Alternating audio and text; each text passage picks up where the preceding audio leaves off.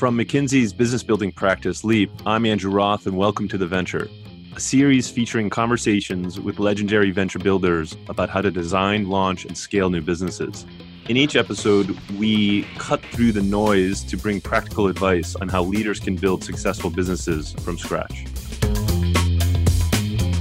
In this episode of The Venture, we share a conversation with Moritz Hartmann, Global Head of Roche Information Solutions for Roche Diagnostics, one of the Swiss multinational's two divisions.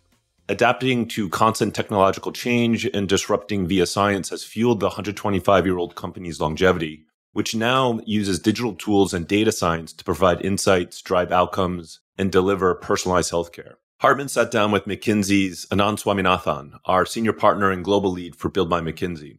Hartmann explains his mission to innovate the company's diagnostic solutions through the adoption of new technology, giving product teams the freedom to operate without interference from above, and never forgetting to let patient needs guide the business. Welcome to The Venture. I'm Anand Swaminathan, senior partner leading our global Build by McKinsey practice, where we build new digital businesses, modernize core technology, and drive digital transformations for clients. Today, I'm delighted to have with Moritz Hartmann, the global head for Roche Information Solutions, RIS, within Roche Diagnostics. Over its 125-year history, Roche has grown into one of the world's largest biotech companies, as well as a leading provider of in vitro diagnostics and a global supplier of transformative, innovative solutions across major disease areas. Moritz, welcome, and thank you so much for taking the time to chat with me today. Thank you very much for having me, Anand. It's my pleasure. I thought we would start, Moritz, by perhaps giving our audience a little bit of color and background about your journey at Roche, your journey in creating this business, and where you've gone. I had actually a first career in the tourism industry. And there I started back in the late 90s to work with technology on a flight booking engine and a hotel directory. I had to pivot though, and I did that at the beginning of the 2000s. And that led me actually to arrive at Roche in 2005 in a finance role that then evolved over time into commercial and now product roles. And I would say the red threads for my career has always been to work on the frontiers. So I had the opportunity to open the first presence of an IVD company, a direct presence in the Middle East for Roche. And right now I'm as well working on taking an incumbent business to a new discipline. You know, Moritz, I'm reminded of over a decade ago, Mark Andreessen famously said, software is eating the world. And today, software seems to be a pillar for growth and differentiation in every industry. In fact, some of our McKinsey research suggests that 70% of the highest performing companies globally either already use or plan to use software to differentiate and create growth. And it seems that you've been on this journey at Roche to create differentiation, to create growth, perhaps powered by software. And so I thought it would be great to hear, Moritz, what inspired you to build and scale such a software business inside this 125-year organization? Was it disruption coming? Was it to become the disruptor? Yeah, I love that question. And definitely, I would say we're putting ourselves more on the proactive part of wanting to disrupt. We have, as a company, always been, over these 125 years, really in the business of science and to disrupt by science. And that's plays a very important role as well when we look at this technology shift. That's not the first technology shift that we undergo as Roche, and that's maybe why we're still here. So that has certainly been a driver for us. And the shift is really for us to move from having been already in the business of software for over 3 decades, but the software was actually there to make our instruments run. And we're now shifting that actually to be in the business of software to deliver insights and to make them actionable so that we can really use and bring digital tools and data science in the service of patients and in the service of driving outcomes. And of course, with our core strategy of personalized healthcare, using these tools to further personalized healthcare and go the next step that we have embarked on with that combination of pharma and diagnostics, now adding insights to that. This actually triggers for me a thought around a debate. It's always this debate around, should the software business be core and integrated into the core business, or should the software business sit adjacent to the core business or maybe even separately to the core business? I do think we have seen many examples where kind of startup setups as part of a large corporation have not really brought the success that was aspired for. And I think there are specific reasons. One of it is a very simple one, that whenever you are part of a larger organization, you don't have this every time the next pitch is an existential pitch for yourself. And I think with that missing, it's very difficult to sort of reproduce the startup environment as part of a large corporation. And so we have a fundamentally different approach to that. Our approach is very much really on what are these unfair advantages that we have and that we can really use to expand. If you think of it, diagnostics has been in the business of clinical decision support forever. Yeah. Every single data point, last year, I think 23 billion data points generated on our products is a clinical decision support. And those are part of over 70% of all the decisions. So what we're doing when we're entering into the world of algorithms or digital biomarkers, we're expanding that, not just in bringing new data sources as being part of these decision points or the new decision points that we define. Some of it might even not need any information that derives from a blood sample or a tissue sample. So that's one example of how we're really deriving this strong right to play out of our core business. Also on the pharma side, when you think of the concept of companion diagnostics, the digital companions work in the same way. They basically are looking into being a companion to a therapy in either monitoring the progression or identifying personalization elements like dosage. We believe we have really strong opportunities to expand from where we're coming from and to, with that, deliver to patients not just an experience and also a value that is very tight and that they can rely equally to as they do for our blood tests or for our medicines. But it also gives healthcare professionals the opportunity to actually quickly adopt these solutions because they don't have to rethink the whole concept. They just have to expand the usage of existing solutions. You use the concept of leveraging the advantages. One of those advantages is usually around talent and culture. It's no real secret that finding the best technology, finding the best engineering talent, it's one of the hardest things to do. And I kind of have found, and I wonder if you feel the same, but that tech and engineering talent is attracted to companies with the right culture, a culture of agility, a culture of rapid innovation, hyper-collaborative environments, or companies with growth mindsets. So what are those key capabilities in the talent that you're really looking for? Because it seems like everybody else is struggling with that. No, it's absolutely the case. And I think it really starts with one has to find out what are really the capabilities that we're looking for. You know, there's a lot of these buzzwords like, you know, you have to act like a software company. And I think we had to learn our way and evolve to actually say it's like we have to act like a digital health company. And that's different than a software company. So we had to find that identity. And we've made big steps also by being in a constant exchange with the talent that we attract or try to attract. And one of the things that we really see as a differentiator for us is the purpose of what we're doing. We work on not just what we claim as Roche to do now, what patients need next, but we really look into shaping healthcare and changing lives. And this is something, there is many talented people in this world that are attracted to work for a strong purpose, and even maybe more so than a few years ago. And I think that plays for us because we give meaning to what we're doing. And having said that, we're also in a bit of a conservative industry. So if you think of one of the key drivers for tech talent being how quickly do I make impact on the marketplace? Well, we are in a regulated industry and we can't offer that. So we should also not try to offer it. We should be clear about that's what we can bring to the table. Again, that's our purpose. That is the impact that we have and how we can change positively people's lives with what we're doing. But also to say we're looking for very stable, reliable technologies that people can trust. So coupled with that, we then, of course, over time learn what are these capabilities that we need. And one of these important ones, and I just want to use that one example, is kind of a digital health business development. Other than in the traditional set of products that we do, I mean, our therapies in pharma are actually predefined as a product years before they hit the marketplace. Right. We have in diagnostics processes where we track whether the initial set of requirements is being met before a product gets released to the market.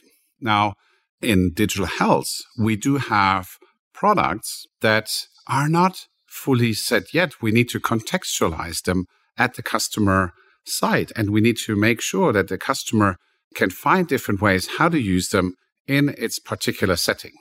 And this is a super interesting task because you now need to find people that can think through the technology element of it, that can think of how can I bring this specific technology into a patient journey that I'm mapping out for that particular customer. What are elements I might need to add to from an ecosystem perspective? And how do I ultimately make this work in the process landscape, even in the payment landscape of that particular customer or that particular healthcare system? And only if all of this comes together, you're being successful. And that is a particular skill that is one of these talent pools that we have then identified we need to find for us, and we need to attract these people into our organization. But it sounds like here within Roche, you have that purpose and people are attracted to that. And I think that's a wonderful place. It's really a testament to where you and Roche have been going. The other thing that triggers to my mind and what you just said is software businesses, when you think about talent, they also get attracted to a test and learn approach, creating early wins, but also bumping into some roadblocks, finding a way to navigate around those.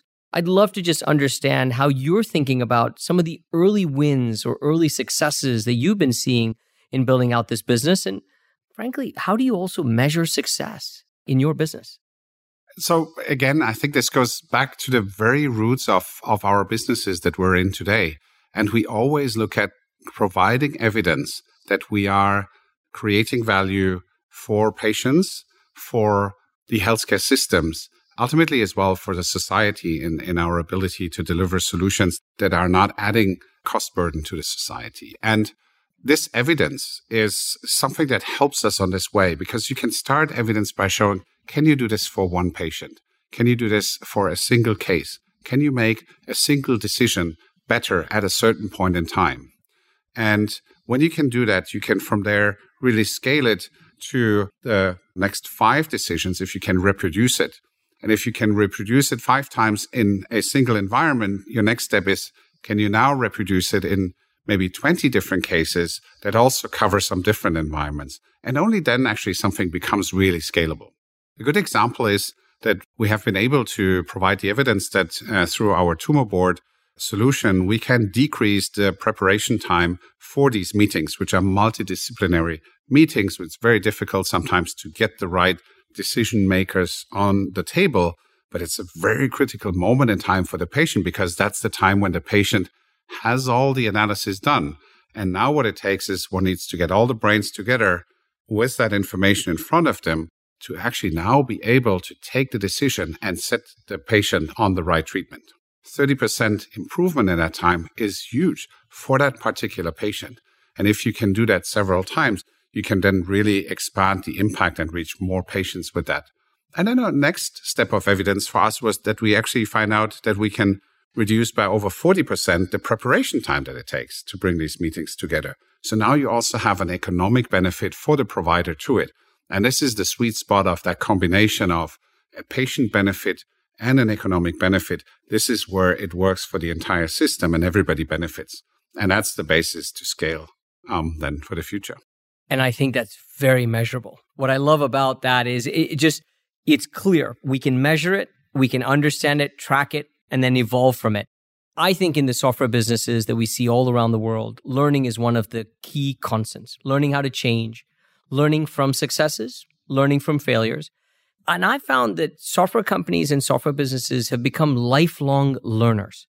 They know how to internalize learnings, and they know how to rapidly adjust and evolve. But sometimes, Moritz, I've almost found that it's a new muscle for incumbent businesses to develop, this muscle to learn, internalize, and evolve. I am curious, what are some of the reflections and learnings, Moritz, that you've seen from the business building with this software business, but Also, anything that surprised you along the way? So there is this question about how deep does one understand technology? How much of a early adopter or even sort of a pioneer in terms of trying new things are people? And also, sometimes there's a bit of a reluctance to say, should I look at this? This might be complicated. But in fact, at the end of the day, many of these things are actually quite easy. And you find easily as well examples of how they follow similar rules or what you can learn. There's maybe an advantage for the healthcare industry not to be one of the early adopters. I told you about my personal background in tourism. That was one of the first industries that digitized, and we really had to learn a lot at that moment. I was personally surprised by the many sort of quiet pioneers that are there that are actually very curious. Curiosity, I think, is a key element for people working at Roche, and that curiosity is actually there. And you just need to really provide them with a few good examples and the first steps to really then help everyone to think of that disruption to not be a threat, but an opportunity, and an opportunity that we can actually lead into. And that is really one of the beauties of this organization. Another example I'd like to give is the journey that we are on for a couple of years now in terms of VACC leadership. I think it is fundamentally important to differentiate from a more of a command and control setting to really have this ability to challenge the status quo of the system, to think beyond boundaries. And this is a transformation, and this is new technologies where you will not have the most senior person in the organization saying that's how it goes. It needs to really come from this talent that is there to explore and to pilot things every day. And the answer is with our customers, not within our organization. And the VACC leadership journey that we've been on at Roche for a number of years now helps us a lot to actually have that mindset and to act in senior leadership differently in terms of really embracing and taking that feedback on to then actually further develop the thinking of the organization. And that to me is a fundamental advantage that we have that really helps us to work on this, what is maybe one of the most difficult challenges that we have, which is to get out of an incumbent business into a completely new technology field. Can I ask you to expand, Moritz, on VACC? Can you tell us what that is? So VACC stands for Visionary Architecting, Coaching, and Catalyzing. And those are really those four elements where, as a leader, you're acting in a way to really enable and empower teams rather than telling teams the direction. And that is a key element if you think of the successful functioning of product teams, which quickly iterate with customers. Decisions need to be made in these teams, not anywhere else. And this is where VACC leadership helps us to then use techniques to help teams to take the next steps, for example, through a catalyzing question, or by helping them architect a broader vision, or by just coaching maybe as well individuals on their personal leadership. But you've brought out this very important point that what you're building, you're taking into account what your customers actually want, what patients actually need. Any thoughts on how do successful businesses build and scale by thinking about the customer? What are some of the things you've done to really bring that voice of the customer and bring that dimension of the customer into the fold here? Yeah, one of the key elements to this really is to be very quickly with the customer and to understand their problems. So one of those questions that I continuously repeat is, what customer problem do we want to solve? And many times we don't know this, especially when you're an organization that follows the science. Sometimes you're more driven by opportunities rather than needs. But to build a business, it is fundamentally important to look at needs and to have that constant validation of things. And we have seen so great examples of how you think you're doing the right thing, and an easy validation with a customer shows you how completely different the actual picture is.